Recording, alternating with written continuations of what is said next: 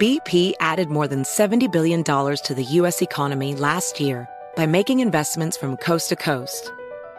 Investments like building charging hubs for fleets of electric buses in California and starting up new infrastructure in the Gulf of Mexico.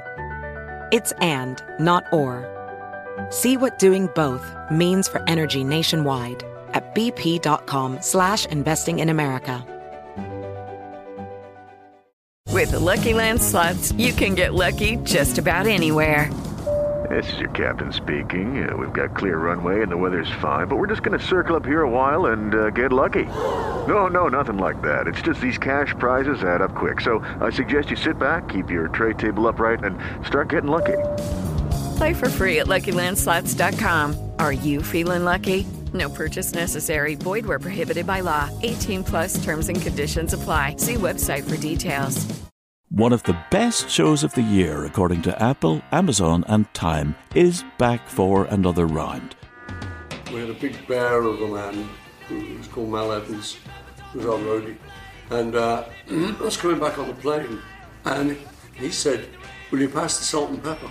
And I misheard him. I said, "What? Sergeant Pepper?" Listen to Season 2 of McCartney, A Life in Lyrics on the iHeartRadio app, Apple Podcasts, or wherever you get your podcasts. Senator, good to be with you as always in person this week. As if you're listening to this is also a video version as well. You can grab it on YouTube and on Facebook as well. Also, parts of it will be on X, so make sure that you go and see some of these clips that we're going to be having for you if you're listening audio only. I want to start with this shocking week coming out of Washington, D.C. You had the presidents of several of these Ivy League schools.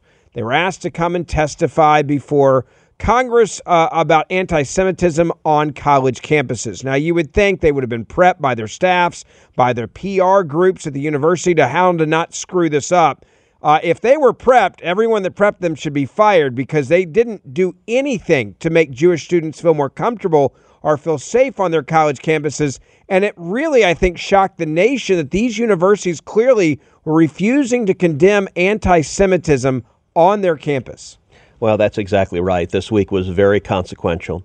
You know, since October 7th, on this podcast, we have covered in virtually every episode either what is happening on the ground in Israel, what is happening in Gaza, what is happening with Hamas, or the corporate media's bias, pro-Hamas bias, undermining Israel, or the vicious anti-Semitism that we're seeing on the left, whether it's the Squad in the House of Representatives or whether it is on university campuses.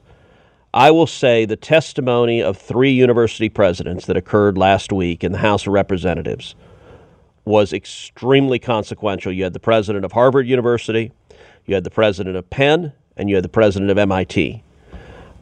I cannot think of testimony that has gone worse for the witnesses in my time in the Senate. Wow. It was a train wreck. It is reminiscent of, you have to go back more than a decade to when the tobacco CEOs testified before Congress, and it was blood all over the hearing room. I mean, it went badly. These university presidents demonstrated zero understanding of the vicious anti-Semitism that suffuses their institution, zero understanding, zero empathy, and they thoroughly embrace the rot of cultural Marxism, and it was and throughout it all, their testimony, they were smug, they were condescending, that they had a know-it-all attitude, that almost every question, it was, how dare you ask me this question?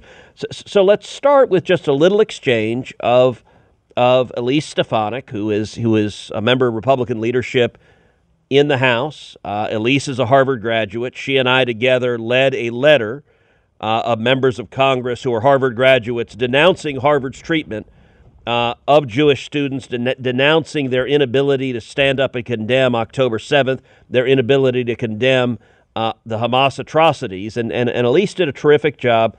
Here she's asking what should be a very simple question. How many Jewish students are there on campus at Harvard? Give a listen. Dr. Gay, according to the Hillel College Guide, the Crimson Freshman Survey, and even Harvard's own Education Next journal, the population of Jewish undergrads at Harvard has plummeted from roughly 25% in the 1980s to between 5 and 10% now. Why is that? That is not data that we collect as part of the admissions process, so I can't speak to those numbers or to the trajectory. So what is the percentage of students who are Jewish at Harvard in undergraduate now? We do not collect religious affiliation as part of the admissions process. Do you not rely on data collected by Harvard Hillel, which you visited for the first time after October 7th? I'll just be honest with you. When I was a freshman, I enjoyed going to Harvard Hillel and had the opportunity to celebrate Shabbat dinners with my fellow undergrads. The fact that it took you until after October 7th to go to Harvard Hillel is unacceptable. Yield back. I mean, Senator, you listen to that. There's a lot of data, and universities love sharing data about how diverse their student body is. I remember going back on trips as a when you're trying to figure out where you're going to go to college, and they had every breakdown of everything. I guarantee they probably know how many transgendered students are on campus. Yeah, let's cut to the chase. She's lying. She's flat out lying. I do not believe her. Listen, this is the Harvard admissions process that is the most Bean County admission process ever. They've got a quota for one-legged transgender opera singers. Like it is, and by the way, it is Harvard, at Claudine Gay's direction, that was litigating in the Supreme Court to defend their right to discriminate based on race. Yeah. So, and by the way, she says, we don't keep track of religious affiliation. Well, being Jewish is two things. It is a religion. Judaism is a religion, but it is also an ethnicity. There are people who are ethnically Jewish. There are people who are ethnically Jewish who can religiously be another faith. They can be Christians. There are Messianic Jews who are ethnically Jewish, but yet their religion is Christianity. There are Jews who are atheists, who do not follow Judaism, but are nonetheless Jews. And by the way, there are people who are non-Jews who nonetheless convert to the Jewish faith. So when she says, well, we don't know how many Jews there are, I do not believe her. And in fact, I would be willing to wager a large amount of money the statement that we don't collect the data on how many Jews there are in the admissions process is a flat out lie, because they certainly look to race and ethnicity, and being Jewish is an ethnicity. And let me point out also a broader irony. Look, Harvard has a terrible record when it comes to racial discrimination. Harvard is an institution that believes in racial discrimination. In the 1950s, Harvard had what were called Jewish quotas. They capped the number of Jews who were allowed into their classes, and they formally capped them because, and they were starting to move to a more meritocratic admissions process, and Jewish students were doing well. They were getting good test scores, good grades, so they were getting in on merits in a higher percentage, and so Harvard stepped in and said, we don't want too many Jews. And so they put Jewish quotas in place. So for a Harvard professor, the president of Harvard, to say, well, we don't know.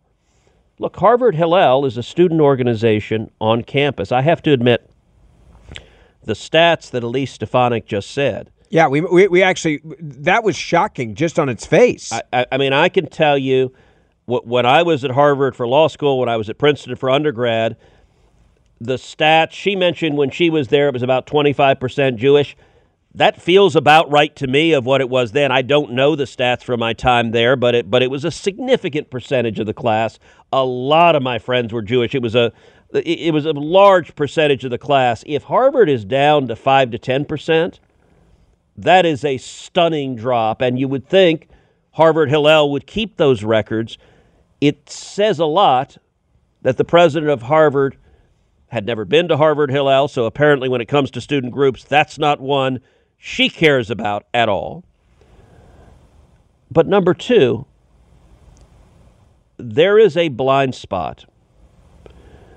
University administrators are bathed in cultural Marxism, in the views of the radical left.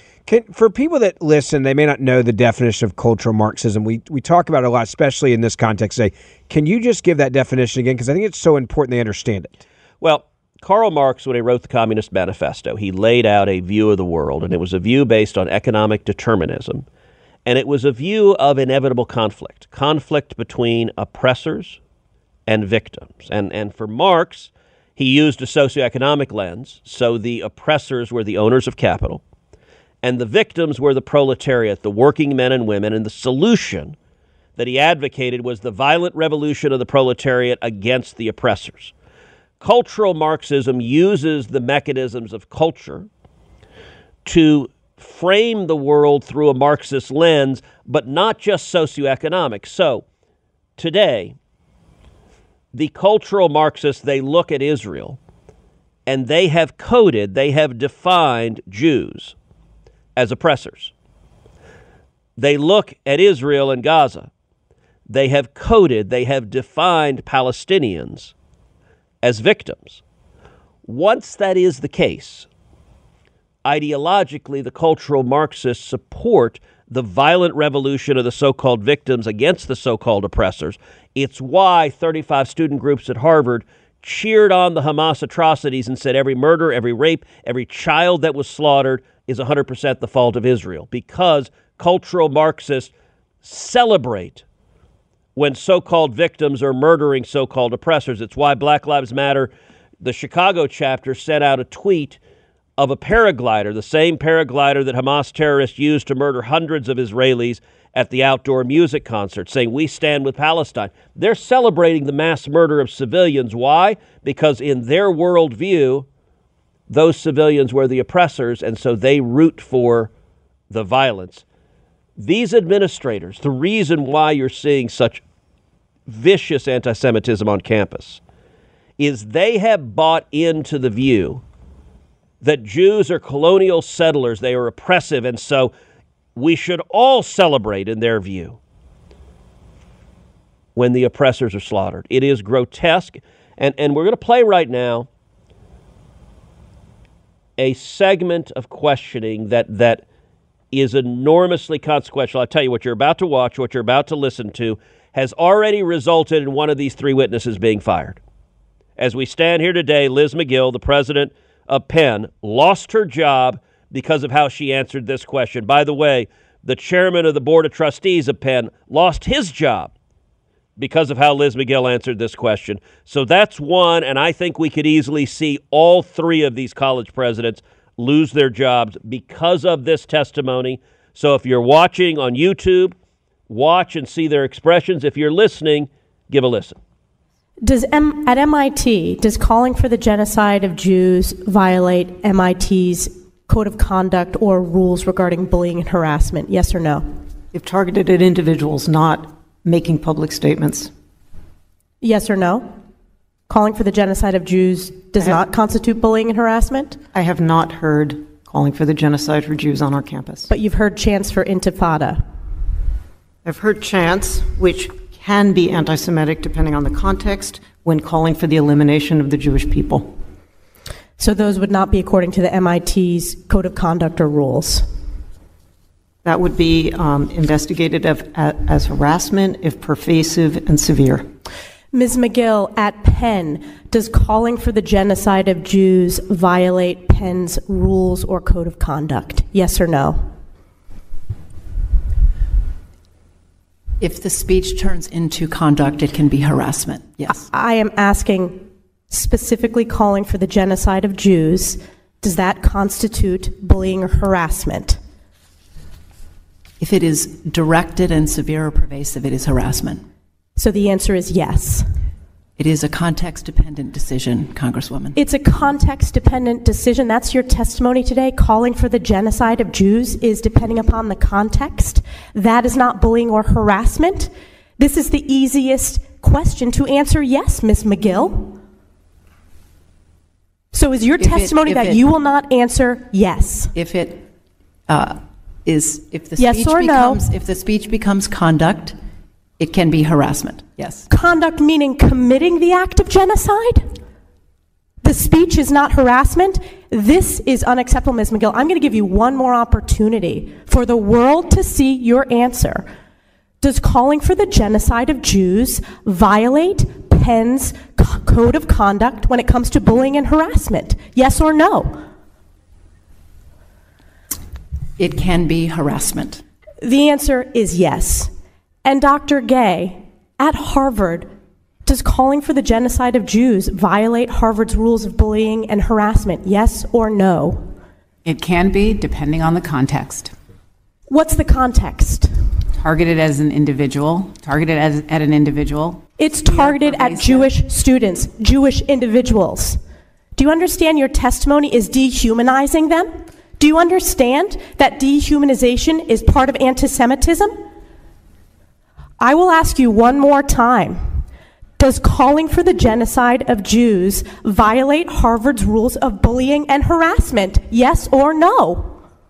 Anti-Semitic rhetoric. And is it anti-Semitic rhetoric? Anti-Semitic rhetoric when it crosses into conduct that amounts to bullying, harassment, intimidation, that is actionable conduct, and we do take action. So the answer is yes, that calling for the genocide of Jews violates Harvard Code of Conduct, correct? Again, it depends on the context. It does not depend on the context. The answer is yes, and this is why you should resign. These are unacceptable answers across the board. It was shocking, and I want to get you to break all this down. Before we do that, though, let me tell you about our friends over at Blackout Coffee. There's a lot of woke cups of coffee that are out there that you can buy. You probably know the companies that I'm talking about right now. But how would you like to start your day off with a premium cup of coffee from a conservative company? It is Blackout Coffee. Now, I start radio every day at 7 a.m. I've got to wake up. And I want to be awake, not woke, and that's why I want you to know about Blackout Coffee. Blackout Coffee is 100% committed to conservative values, from sourcing the beans to the roasting process to customer support and shipping. They embody true American values, and they accept no compromise on taste or quality. Now, I like a great cup of coffee, and that's what you get from Blackout Coffee.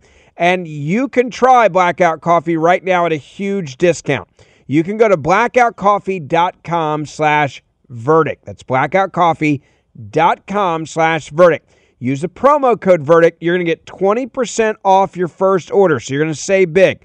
Plus, if you've got a coffee drinker on your Christmas list, check out all of their gift sets at blackoutcoffee.com/verdict. 20% off those Christmas gifts as well. Check them out. So if you like great coffee, you're going to love Blackout Coffee. You're going to love knowing that you're getting an American cup of coffee right here in the U.S. that is a company that's family-owned and operated as well. Blackoutcoffee.com/verdict. Use promo code verdict for 20% off. Senator, you look at that testimony. You don't go before Congress without getting ready for it. These presidents were not caught off guard. No. They knew that this was going to be a rigorous back and forth, and they were deliberate in their anti-Semitic stance here. This was not an accident. All three of those presidents side with the protesters. Ideologically, when they see crazed anti-Semitic protesters chanting from the river to the sea. By the way, from the river to the sea means from the Jordan River to the sea. It is calling for the annihilation of every Jew in Israel.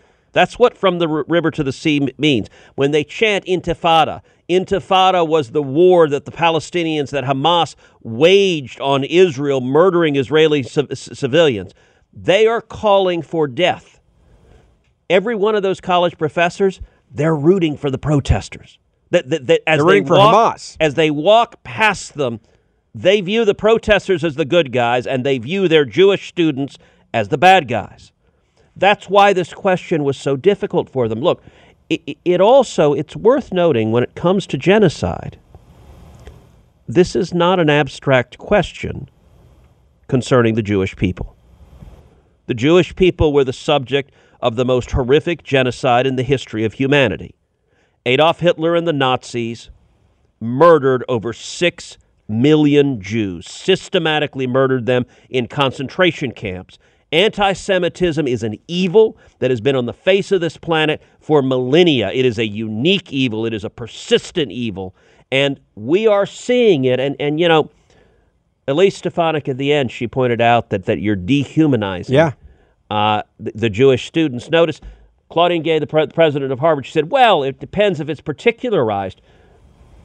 What part of we should kill all the Jews is not particularized? If you're a Jewish student and someone is screaming at you, kill all the Jews, that's pretty damn particularized. If someone goes to you and screams, kill everyone named Ben, you'd feel pretty particularized by that. Yeah. And this is not speech. This is not arguing about we should have a one-state or two-state solution in the Middle East. This is not a public policy debate about... It's not a great debate. It's genocide. It is, and it's harassment and threats. Look, the first of those witnesses, Sally Kornbluth, who's the president of MIT. MIT has allowed Jewish students to be kept out of class. So their ideology is directly interfering with carrying out their pedagogical mission, the mission of a university to educate their students. Jewish students have repeatedly reported being afraid to go to class because they're being threatened with violence. And the MIT president won't do a damn thing about it. She won't protect her Jewish students. Each one of those individuals. Look, Liz McGill, I actually know. So Liz clerked with me. Really? So the year I clerked on the Supreme Court, I clerked for Chief Justice Rehnquist. She clerked for Ruth Bader Ginsburg. So I knew her then. She's a lawyer, very smart. You know, she was always kind of lefty. She was fairly benign. She was nice enough. Among the clerks, there were clerks that were really very partisan and very lefty. Liz McGill never seemed excessively so, but she was happily in the left of the clerks. She's a law professor. She was the dean at Stanford. She was the provost at Virginia, and now she's the president of Penn. I'll tell you why she was fired. She was fired because a number of donors stood up and said, we're cutting off the cash. One of them was threatening $100 million. Multiple donors. I sat down with Mark Rowan, who's the chair of the board of trustees of Wharton, which is one of the schools, the business school at Penn. He was calling for her to be fired. He was helping lead the fight. We've seen multiple people. We've seen Ronald Lauder threaten to cut off the money he provides to Penn. We saw the Huntsman family that have been big donors threaten to cut off the money to Penn. That's one of the very few ways to get a woke university's attention is go after the money. And listen, I think there's a very good chance that the presidents of Harvard and MIT could be fired as well. But I'll tell you, both those institutions are hoping this just blows over. They're defending them, in essence, by not firing them right away after they witnessed this testimony. This testimony was a train wreck. And look, it's worth noting also, none of the three expressed one iota of empathy. None of them expressed what a Jewish student would feel walking down the sidewalk and having protesters not engaging in speech, but threatening and harassing. Look, I am a free speech absolutist, but free speech does not protect the right to make threats or harassment, threats of violence. Why is it that the MIT students couldn't go to class? Because they were afraid of being injured, physically harmed. Why is it, we talked about this on an earlier verdict, that the USC professor, an economics professor who happens to be Jewish, why did USC ban the Jewish professor from stepping foot on campus? Because anti-Semitic protesters threatened him with violence. And the administrators at USC side with the protesters and not their own professor. Yeah. None of the three of them have the tiniest bit of empathy. Look, we've seen footage of students at Harvard, Jewish students at Harvard, being harassed. There's a difference between engaging in free speech and engaging in active harassment. And by the way, all three of them hate free speech. Every one of them, if you misgender someone, game on. If you see Leah Thomas, who's built like Michael Phelps and is anatomically a dude, and if you make that point, that is, in their view, that's clearly harassment. It's clearly over the line. That's when you can get kicked out of school. But if you call for the genocide of the entire Jewish people, that, as they say, depends on the context. Across America, BP supports more than 275,000 jobs to keep energy flowing. Jobs like updating turbines at one of our Indiana wind farms and producing more oil and gas with fewer operational emissions in the Gulf of Mexico. It's and, not or. See what doing both means for energy nationwide at bp.com/investing in America.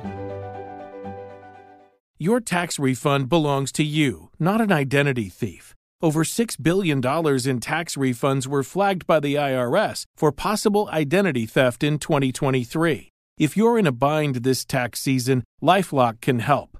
LifeLock monitors and alerts you to identity threats you may miss on your own, even if you're careful with your personal information. And if you do become the victim of tax-related identity fraud, LifeLock has U.S.-based restoration specialists ready to help solve your identity theft issues. Plus, all LifeLock plans are backed by the $1 Million Protection Package, meaning LifeLock will reimburse you up to the limits of your plan if you lose money due to identity theft. Let LifeLock help you protect your financial information, so all you have to worry about is what to do with your tax refund.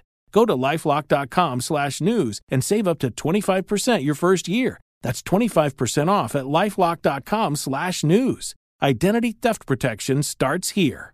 Hi, I'm Ben Ferguson. Inflation is heavily eroding your purchasing power, putting your savings, your retirement accounts, and future legacy at risk. With more taxes, the continuous threat of war, a national debt exceeding $34 trillion, and the push for central bank digital currencies, our financial freedom is at stake. So if you have $50,000 or more in retirement savings, you may be at risk. In times of economic uncertainty, securing your family's financial future is essential. Freedom Gold USA is here to empower you. You can act now by calling them 1-800-655-8843.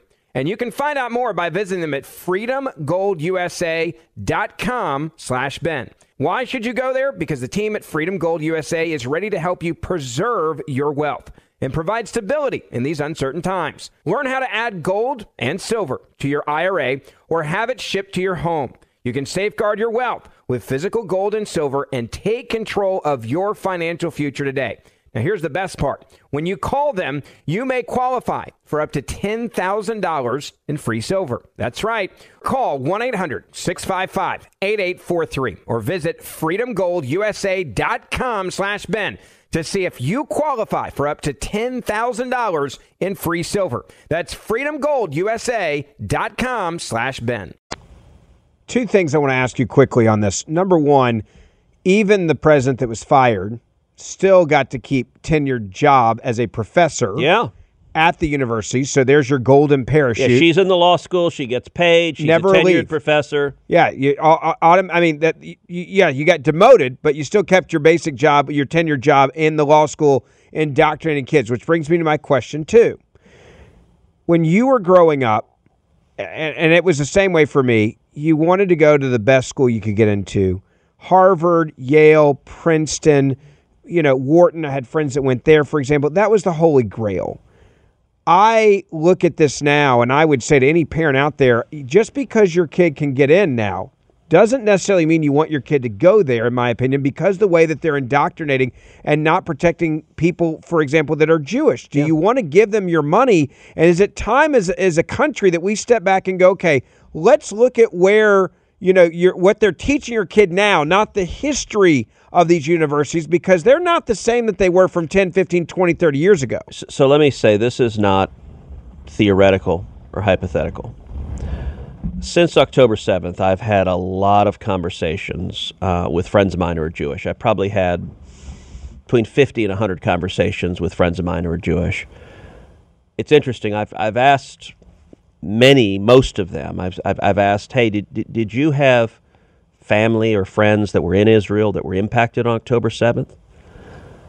I got to say, it's been stunning to me. It's been about half the people I've asked who are friends of mine answered yes, that they personally were affected, that they personally had a nephew, had a niece, had their son's best friend, had a roommate, that either in some instances they had friends or family who were killed or were kidnapped on October 7th, or in more instances, they have friends or family who've been called up in the IDF and who are fighting Hamas right now. In those conversations, I've also had conversations with multiple friends of mine who were about our age, and they have college-age kids. and they have kids that are at these universities, and I've heard, I would say, north of a dozen of my friends have directly related to me that their kids feel unsafe in college right now. Wow. And it's close to 100% of the friends of mine who have Jewish children that are in college right now. Pretty much all of them are saying their kids are reporting they don't feel safe, they don't feel protected, they're afraid to go out. One friend of mine was discussing how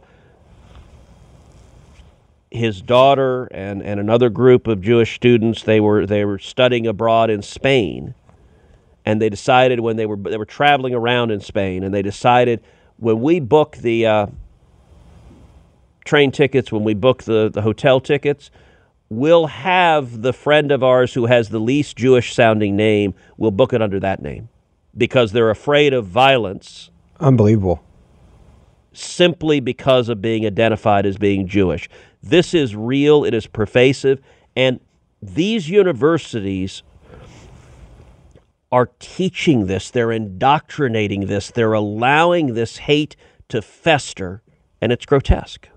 For more than 10 years, Patriot Mobile has been America's only Christian conservative wireless provider. They stand behind their values, and they stand behind exceptional service. They're an example of putting the cause ahead of profit, and that is why I am proud to partner with them. Starting today, Patriot Mobile is extending their Black Friday deal with the Every Friday Matters deal. And you can get a free smartphone when you switch today. Patriot Mobile offers dependable nationwide coverage, giving you access to all three major networks, which means you get the same coverage you've been accustomed to without funding the radical left. Now, when you switch to Patriot Mobile, you're supporting free speech, religious freedom, the sanctity of life, our veterans and first responders. And more than just that, they are actually a 100% U.S.-based company with customer service teams that make switching easy. So you can keep your same number you have right now. You can keep your existing phone, or for a limited time, get a free smartphone from Patriot Mobile. Go to patriotmobile.com/Ferguson or call them 972-PATRIOT. Use the promo code Friday76. That's Friday76. Again, get a free smartphone with promo code Friday76. This is a limited time offer. Join me. Make the switch today at patriotmobile.com/Ferguson. That's patriotmobile.com/Ferguson or 972-PATRIOT. Senator, I want to move on to another issue this week that was kind of shocking. Your colleague, Senator Marsha Blackburn from Tennessee, has asked for a basic request, and that is subpoena the Epstein flight logs. They exist. We should know who was on those planes. And Dick Durbin kind of wanted to have it both ways, claiming, hey, I didn't really know about this, so therefore I don't have to do it, but I'm willing to talk about it. But this should be a simple, yes or no question for him. Do you want Epstein's flight logs to be out there? Yes. Do we want to know who was on those planes? Yes. Do we want to know who was involved in this human and sex trafficking? Yes. So why is he defending it? And you may have been as shocked as I was. This doesn't seem like a smart political move, yet maybe there's so many Democrats that he's trying to protect here or big donors. I don't understand it. Yeah, look, Durbin is doing everything he can to cover this up, to hide the Jeffrey Epstein flight logs. Take a look right here. This is a Fox News reporter questioning Dick Durbin as he walks to a Judiciary Committee hearing. Give a listen. I don't know anything about his flight logs. But why won't you subpoena them? Why don't you want to know? I don't know the issue. I know who Epstein was, but I certainly don't know anything about the issue. Well, he was charged with sex trafficking, so why don't you want to know who was utilizing his private plane? Never been raised by anyone. Well, Senator Blackburn has wanted to subpoena them, and there hasn't been a vote in your committee. Said a word to me, not a word. But aren't you curious, what high-profile or powerful people might be closeted predators and pedophiles? Doesn't that concern you? Of course. So why won't you subpoena them if you can? It's the first time anyone has raised it. Thank you, Fox. So are you curious about it? Will you do it? All right, so Durbin is lying. Just like when Claudine Gay said, Harvard doesn't know how many Jewish students we have. Baloney. Yes, they do. Durbin is flat out lying. Now, let me give you some backstory. This fight occurred in the context, and we talked about this in a podcast about a week ago. Yeah. where the Democrats subpoenaed Harlan Crow and Leonard Leo. Harlan Crow, very successful real estate developer based here in Texas, in Dallas. Leonard Leo has been very active with the Federalist Society for a long time, very active in helping with judicial selection, in fighting for constitutionalist judges. The Democrats hate them. And the subpoenas going after Harlan Crow and going after Leonard Leo are part of their ongoing effort to harass the Supreme Court, to delegitimize the Supreme Court, and in particular to target Clarence Thomas. They despise Clarence Thomas. So in response to that, a number of Republicans had different amendments that we were pushing, that if they were going to force a vote on these subpoenas, we were going to force a vote on our amendments. So when we went into it, I had an amendment that would subpoena the GPS data for Hunter Biden's cell phone and Joe Biden's cell phone at the exact moment that Hunter Biden sent the WhatsApp text to the Chinese communists saying, "I'm sitting here next to my father." Because we know from the IRS whistleblowers that when the investigators wanted to find out was he in fact sitting next to Joe Biden when he was extorting the Chinese communists, the Biden DOJ blocked that and said, nope, you can't find that out. So that's what I wanted to tee up. I think that was important. I think we should have voted for it. I'm going to continue to look for an avenue to vote for it.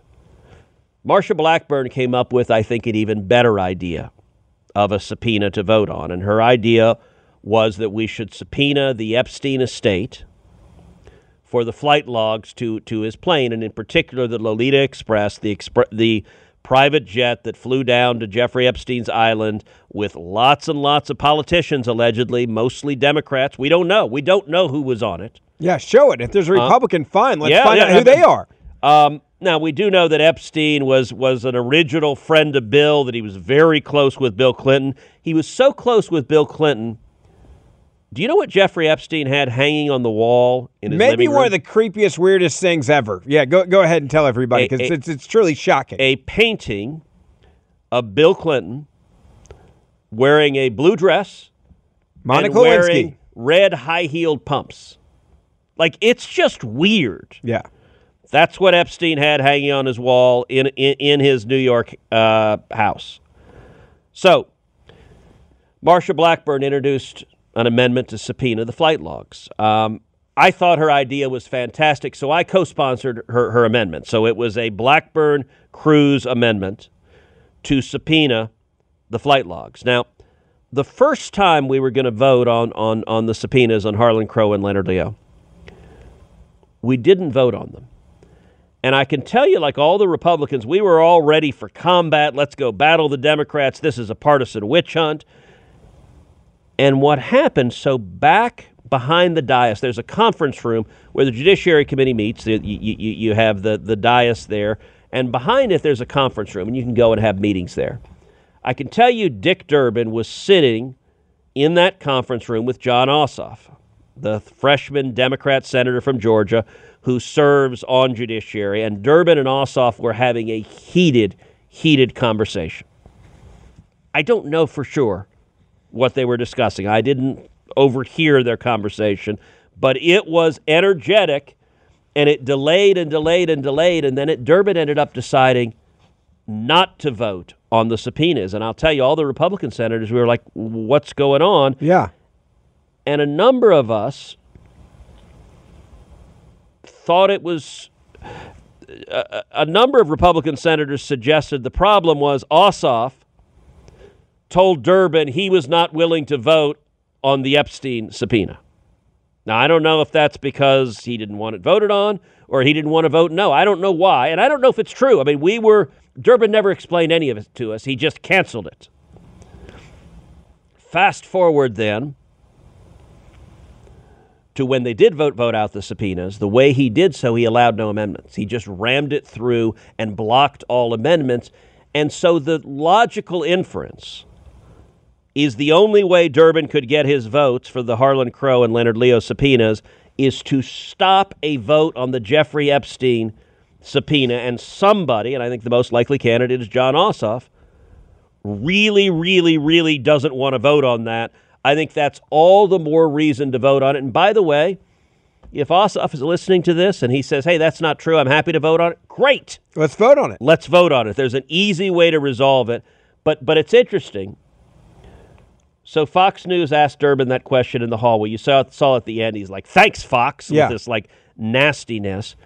Well, what happened next was interesting. So Durbin went into the hearing room and he tried to rehabilitate himself. He tried to say, cover your ass, politics. So watch what he said as soon as he came into the hearing room. Senator Blackburn, before you leave, I want to make a point for the record, since I understand you made some statements about the Jeffrey Epstein flight logs. There's a Fox reporter in the hallway who asked me about this, and I said I had not spoken to you one time about this issue. I think you'll back me up on that. I'm not mistaken. I didn't know that this was even a subject of your amendments, which, if you'll recall, you were the first on the list until the 2-hour rule was invoked.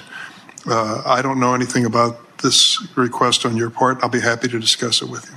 But I haven't done any discussion with you to this point, correct? Mr. Chairman, I know, and I think you're fully aware that I had 2 amendments, one dealing with Epstein and Sotomayor. I brought it up previously. I have to confess I didn't know that you'd offer that amendment. Happy to discuss it with you, but I want to point on the record. You and I have never personally discussed this, have we? We talked briefly on the floor at the conclusion. You never mentioned what the subject matter of your amendment was. You said you wanted to offer in committee, I brought up the subject matter of my amendments. Not in my presence. Not in my presence. Do you believe him? Well, the nice thing is, as they say, we can roll the tape. What he said there is a flat-out lie. It is objectively false. And we're going to show that to you in just a moment. It is unequivocally false. It is possible, giving him enormous benefit of the doubt, he forgot. Yeah.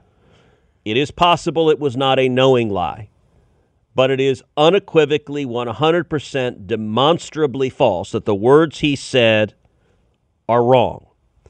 And I'll show you why. We're going to right now play the tape of that first hearing. Now, I was there, Marsha Blackburn was there, and Dick Durbin was there. And you're going to hear Marsha bring up her amendment about Jeffrey Epstein. He just said, you've never mentioned Jeffrey Epstein in my presence. I was not physically present. Well, you're going to see Dick Durbin recognize her and then cut her off while she's bringing up Jeffrey Epstein. Roll the tape. I seek recognition. Senator Blackburn. Since we're in the business of issuing subpoenas now, here are a few more that I've filed. A subpoena to Jeffrey Epstein's estate to provide the flight logs for his private plane. Thank you, Senator. When I recognized you, I didn't know what subject you wished to speak to. As I announced at the beginning, the first thing we'll consider the 2 judicial nominations, then we will move to the subpoena. So, she's speaking to the man in the middle of the room. He's right there in the middle. It's direct eye contact. He's looking directly at her. He's at the hearing room. He's in the center. I'm in between Durbin and Marsha Blackburn. We're all sitting there. She flat out says, I want to subpoena Jeffrey Epstein's flight records.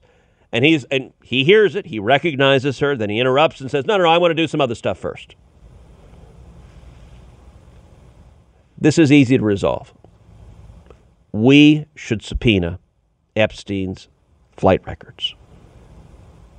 If there are politicians, Democrat or Republican, or anybody else who was on that plane, who was going to that island, who was molesting and sexually assaulting children, we should know who they are. We should have Jeffrey Epstein's client list. And the fact that the Democrats are apparently in a full-on panic. I don't know if Durbin knows somebody on that list. Or multiple people. Or I don't know if they're just afraid.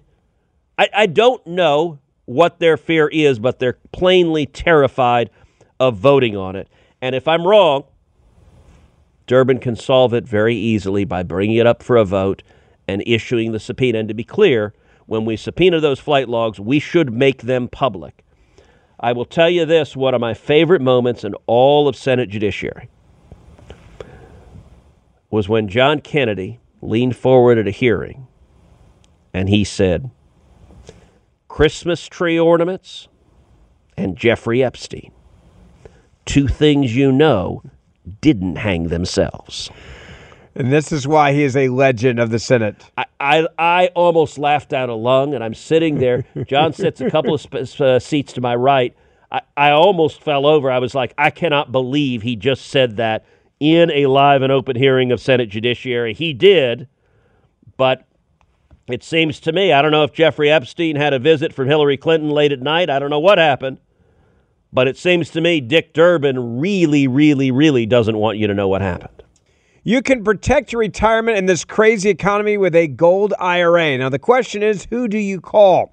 Well, let me tell you why I trust Augusta Precious Metals and why I actually use them. Because they give you knowledge and information before you do anything. You've seen what's been going on in the economy. You've seen what's happened with inflation, interest rates, and our nation's debt.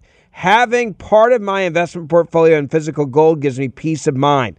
Now, I love Augusta Precious Metals because they will sit down with you for free and answer all of your questions in a one-on-one web conference. They also can send you the free investor's guide on gold, so you can actually read it beforehand and then have all your questions that you want to ask. There are a ton of companies out there that sell gold. There's no doubt about it. You want to find a company that answers your questions and explains to you if a gold IRA or a 401k is right for you. They'll even tell you if it's not right for you. So call them right now, 877-4 Gold IRA. That's 877-4 Gold IRA. You can also go online to AugustaPreciousMetals.com. Get the free investor's guide on gold and then set up that web conference so you can ask every question you have about gold and an IRA or a 401k as part of a diversified portfolio. AugustaPreciousMetals.com. Senator, last question for you, bonus question. I'm going to throw this one at you because I just got to know what you think. In theory, this week, there's a guy by the name of Hunter Biden that's supposed to show up to testify. He's been subpoenaed. He's supposed to be behind closed doors. He's supposed to show up and answer questions. It's something that Donald Trump's kids had to do for hours on end. They didn't make him an excuse for not showing up. Will he or will he not show up this week in your opinion? Look, there are a lot of times where I have strong senses of probabilities. I have to say I really don't know. I put it at about 50-50. Wouldn't surprise me at all if he did show up, but it would not surprise me if he didn't. If he doesn't show up, the House will hold him in contempt. But if the House holds him in contempt, the Biden Justice Department is not going to prosecute the contempt finding. And so just like Eric Holder was held in contempt of Congress, if the House holds Hunter Biden in contempt and the Biden DOJ refuses to do anything about it, Hunter gets off scot-free. So actually, as I'm talking about it, I'm talking myself into... You're coming to my side on this. No way he shows up. I'm talking myself into 60-40 he doesn't show up. All right. I say 100% he doesn't show up. All right. We're going to cover it this week. That I can promise you. So don't forget, it's going to be a very big week with the Hunter Biden investigation. Do not miss a single episode. Hit that follow, subscribe, or auto-download button wherever you get this podcast. Apple has changed their algorithms. We've heard from a lot of you. You got to go back in there. Make sure you hit that follow button. If you don't auto-download so many episodes, they'll actually shut it off. It's very weird how their new algorithm works, so make sure you do that. Plus, we have a weekend recap every Saturday. So if you miss some episodes during the week, we grab a few different things from later in those episodes and put them in our best of on Saturdays. And the Senator and I will see you back here on Wednesday morning. Hello, it is Ryan, and we could all use an extra bright spot in our day, couldn't we? Just to make up for things like sitting in traffic, doing the dishes, counting your steps, all the mundane stuff. That is why I'm such a big fan of Chumba Casino. Chumba Casino has all your favorite social casino-style games that you can play for free anytime, anywhere with daily bonuses. That should brighten your day a little. Actually, a lot. So sign up now at ChumbaCasino.com. That's ChumbaCasino.com. No purchase necessary. VGW Group. Void where prohibited by law. See terms and conditions. 18+. One of the best shows of the year, according to Apple, Amazon, and Time, is back for another round. We had a big bear of a man who was called Mal Evans, who was our roadie. And I was coming back on the plane, and he said, "Will you pass the salt and pepper?" And I misheard him. I said, "What? Sergeant Pepper?" Listen to Season 2 of McCartney, A Life in Lyrics on the iHeartRadio app, Apple Podcasts, or wherever you get your podcasts. My name is Chris Moody, host of the new podcast, Finding Matt Drudge. I'll be taking you on a journey to find the mysterious media mogul Matt Drudge, founder of The Drudge Report. Along the way, I'll talk to people who have worked with him, dined with him, and fought with him, taking listeners into private conversations, all in an attempt to get a better understanding of who Drudge is and what motivates him. Hopefully, he'll even sit down with us. Listen to Finding Matt Drudge on the iHeartRadio app, Apple Podcast, or wherever you get your podcasts.